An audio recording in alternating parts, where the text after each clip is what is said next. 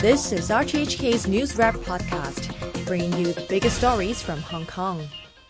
Chief Executive John Lee says top Beijing official Xiao Baolong has called on Hong Kong to tackle possible threats against national security. The Chief Executive also says Mr. Xiao endorsed the work of the SAR government. Violet Wong has more.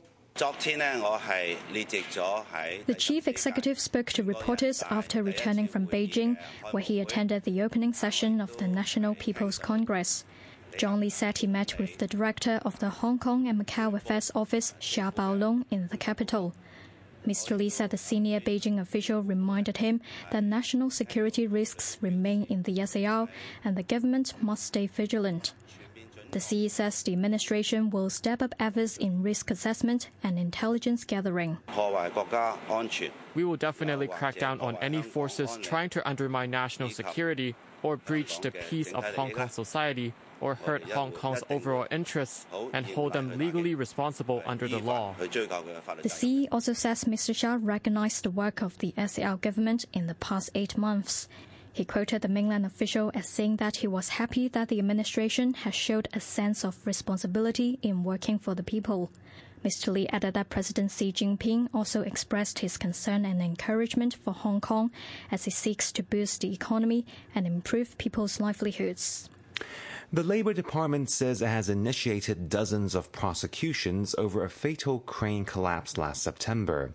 The disaster at a construction site on Anderson Road killed 3 people and injured 6 others. Vanessa Cheng has more. The Labour Department said it has completed an investigation into the incident in which the crane came crashing down onto several containers serving as makeshift offices at the Housing Society site in Sau Mau Ping. The department found that a welded joint had been pulled apart, causing the crane to fall. It said that, after consulting the Department of Justice, it has initiated 67 prosecutions against contractors, subcontractors, and a number of individuals. The crane collapse claimed the lives of 3 workers and injured 6. Labour officials added that they have inspected construction sites with cranes across the city in a bid to curb any unsafe operations. The Transport Commissioner says the government is considering tightening health check requirements for commercial drivers. It follows a traffic accident in Fortress Hill yesterday involving an 84-year-old taxi driver. Maggie Ho reports. Speaking on a commercial radio program, Rosanna Law said while old age does not necessarily mean poor health, checks can reveal any underlying problems. Right now, commercial drivers who are 70 or over have to do a health check every 1 to 3 years when they renew their license. We're looking at whether there's room to adjust the age or frequency requirement. But the Transport Commissioner also pointed out that the number of traffic accidents involving older motorists is not particularly higher than the number involving younger people, and the government has no plan to put a cap on the age of commercial drivers. People can be old but healthy and strong, she said, and some people have to keep driving to make ends meet. Meanwhile, Ng Kwan Sing, who chairs the Taxi Dealers and Owners Association, urged the government to promote regular health checks for all drivers. It can work with trade associations or other drivers' groups to promote body checks, Mr. Ng told an RTHK program, adding that underlying illnesses don't exist only at a certain age. DAB legislator Ben Chan, for his part, says the government should lower the age requirement for mandatory health screening to drivers aged 65 and above. A man who's accused of trying to help one of the suspects in the murder of model Abby Choi Flee Hong Kong has appeared in court. He's been freed on bail ahead of his next court appearance in May. Violet Wong reports. 41-year-old Lam Shun appeared in Kowloon City Court. The defendant, who works at a yacht company, was released on bail and is due back in court on May the 8th. He is charged with assisting Choi's ex-husband, Alex Kwong, with an alleged bid to escape to Macau by yacht on the 24th of last month.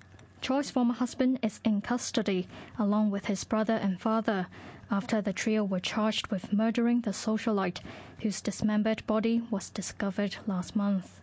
The ICAC has reported a 19% drop in corruption complaints last year. It says Hong Kong's graft situation remains well under control, as Maggie Ho reports. The ICAC recorded an across-the-board drop in the number of complaints it received in 2022. There were 1,835 corruption complaints unrelated to elections, down 19% from 2021. Among them, more than 1,400 cases were pursuable. The ICAC says the civil service and public bodies remain generally clean and honest, with the number of complaints involving government bureaus and departments down by 17% to 533. Complaints concerning the private sector fell by 20% to 1,181. Sectors that drew the most complaints were building management, construction, finance and insurance. The anti-graft body says the decrease in overall complaints may have to do with a slowdown in economic activities among the pandemic. And there were 135 complaints relating to the Election Committee subsector elections, the Legislative Council polls, the Chief Executive election, and the Rural Representative election. The ICAC also announced in its annual report that it will set up an international anti-corruption academy to provide training for local and overseas law enforcement agencies, as well as the local, public and private sectors.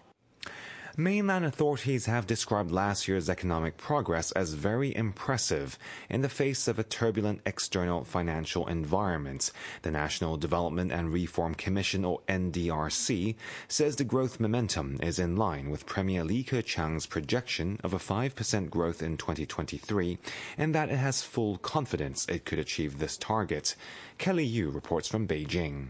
A vice-chairman of the NDRC, Zhao Chenxing, told a press conference in Beijing during the outgoing NPC session that the nation's GDP in 2022 had reached a new level. He was commenting on the 3% growth year-on-year to over 120 trillion yuan, describing it as equivalent to the annual GDP increase of a medium-sized country. Mr. Zhao said the recovery of people and goods mobility is speeding up, and that other economic metrics have been stable. Against the backdrop of a 40-year high of global inflation, China's prices have been stable. The year-round CPI growth was 2% only. 12.06 million new urban jobs were created, exceeding our target for 2022. GDP, CPI, employment, and international payments are the most important indicators. So if we look at those indicators, China has been very outstanding. His comments come as some analysts voice concern that it may be difficult for the country to reach the projected 5% GDP growth for 2023 as the country emerges from the pandemic. But Mr. Zhao said that growth target is in line with current economic momentum, adding that the country will tackle risks related to property, finance, and local government debt. Another vice-chairman of the state planner, Li Chening, told the same briefing that consumption is expected to be the main driver of the nation's economic growth this year. He said some major indicators are likely to pick up gradually in the first half of the year, and that the NDRC will introduce policies to boost demand. Thanks for listening to the NewsWrap podcast from RTHK.